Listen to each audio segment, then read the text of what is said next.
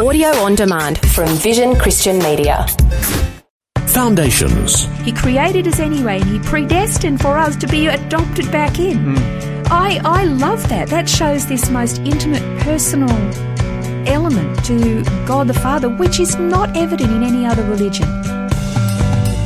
Foundations. Understanding the Jewish foundations of our Christian faith. With Robbo Robinson and Mandy Warby. In our last program, we began looking at the issue of orphans and how God laid out very clearly in His Word that He expected His people to be compassionate and caring toward orphans and widows and aliens, for that matter.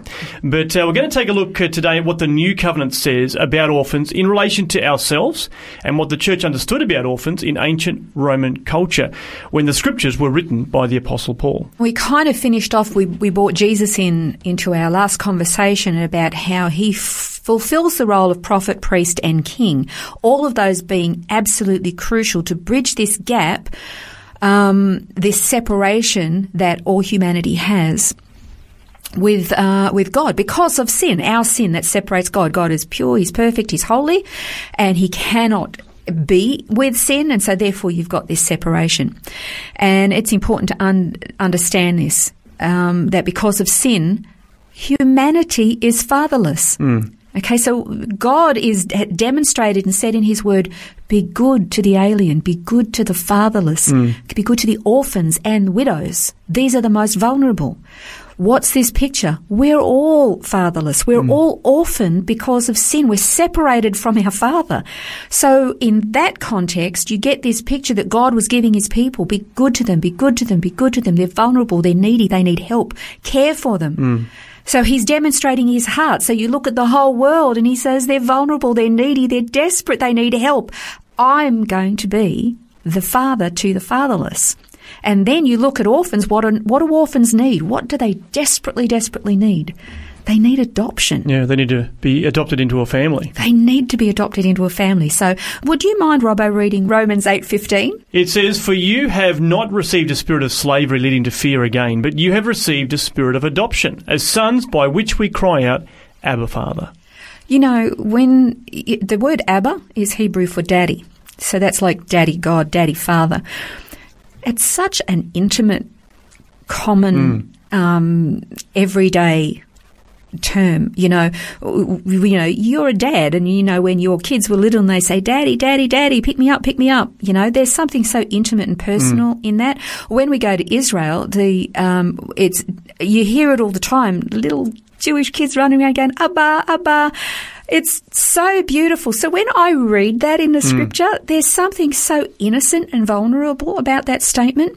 That God is a Father who wants to save these needy, fatherless, orphaned children. And we're all over the world, and we're so desperate.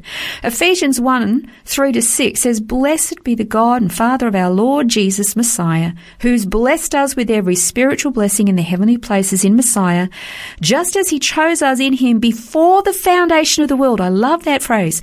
"That we would be holy and blameless before Him. In love, He predestined us to adoption as sons through Jesus our Messiah to Himself, and according to the kind intention of His will, to the praise of the glory of His grace, which He freely bestowed on us in the Beloved." There's a couple of phrases in there. One, He already knew before the foundation of the world that we were going to rebel and sin and break away from Him, and there would be this tearing, this separation. He already knew it would happen. He created us anyway, and He predestined for us to be adopted back in. I love that. That shows this most intimate, personal element to God the Father, which is not evident in any other religion. Our God is so personal. Now, I wanted to just touch on the fact that when Paul talked about being adopted, he was talking about adoption within Roman culture at the time. And I wanted, in the notes there is an entire excerpt from a message by Dr. John MacArthur. He taught about the laws of adoption that was in ancient Rome, and I'm not going to read it out, but I'm just going to bring out a few points in it. And it's absolutely critical to understand because of what we read in the New Covenant scriptures, I just find it amazing that the laws of adoption in ancient Rome, which was a pretty brutal and cruel government, let's just, say it, but their system of adoption mirrors perfectly that of the Bible. Okay, so in ancient Roman adoption, there were 2 steps. And the first one, I'm not even going to say this right. I know I'm going to get this pronunciation wrong. The Greek word is mancipateo.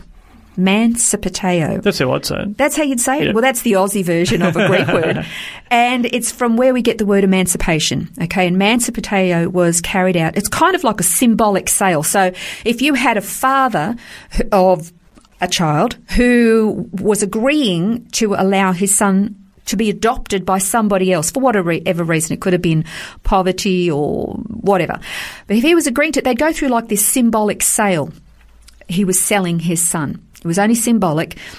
And then they'd do it a couple of steps. He'd sell it, then buy back, then sell it, then buy back. And then the last time he'd sell the child, but he wouldn't buy him back. And this transaction would happen this way, again, 3 times.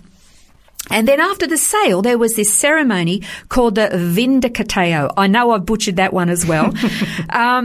And it was the adopting father who went to a Roman magistrate and he presented a legal case for the actual legal transference of this person to be adopted into his own, what they called a patria potestas in his family. And when all that was complete, the adoption was done. Now, there were 4 points that came out of this particular adoption.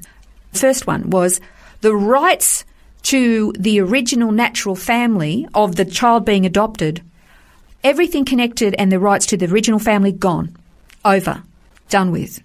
It's like they never were. But they gained all the rights of a new family. Then the second was that to become a full heir of the father's estate. That's what happened. They become this full heir. Even if any future children that were naturally born in that family, they came across, usually in ancient cultures, the firstborn was the primary heir, the others might have got a token. So if the firstborn was actually an adopted child, any natural born children after that, it didn't make any difference. They were the full heir. That's a pretty big one. Thirdly, according to Roman law, the old life of the adopted person, and this is fantastic, was completely wiped out. If they had any debts, they were gone. If they had any record of a crime that they'd committed, wiped out, abolished as though it never happened. Every record of that person up to being adopted was gone. It was like their history was completely wiped away. You can almost see a scriptural allegory in that. Yeah, you can, can't you? Isn't it amazing you see all of this? So as far as this was concerned, this person was a brand new person with no past. Nothing, all gone. And lastly, in the eyes of Roman law, the adopted person was literally and absolutely a son of the new father in every sense. It was as though he was born naturally and genetically and biologically of his adopted father. And that's remarkable. Yeah. So when you look at that in light of Scripture, we who are orphaned because of sin, and God loves the orphan. He wants to redeem the orphan. He wants protection set in place for the orphan. He wants them to be adopted. So we are adopted into God's family. We were bought with a price. Like there's this sale going on, a transaction. We are legally, in every sense of the word, a son and heir of our adopted father. Our past is gone, completely wiped away and forgotten, and it's as though it never happened, as though it never existed. We are 100% sons and daughters of our Father, our adopted Father, with full rights and privileges that come from being a member of the family. And best of all, we're no longer orphans. We're no longer alone. We're no longer destitute. We don't have to live this life where we've got to scrape through life, because as a father, it's the job to make provision for, to look after, to protect, to care for the children. And that's what we have. We're no longer orphans. Isn't that amazing? It's amazing, and it's wonderful, isn't it, to see the illustration there. As mentioned, there is more to the notes that we've covered today, so you can check those out online, vision.org.au/foundations, to read up and understand better about adoption and how it applies to us. In the next program, we're going to try to understand some of the confusing and seemingly contradictory things that Jesus said. That's next time on Foundations. This has been Foundations, a look at the Jewish foundations of our Christian faith. For study notes, resources and more, see vision.org.au/foundations.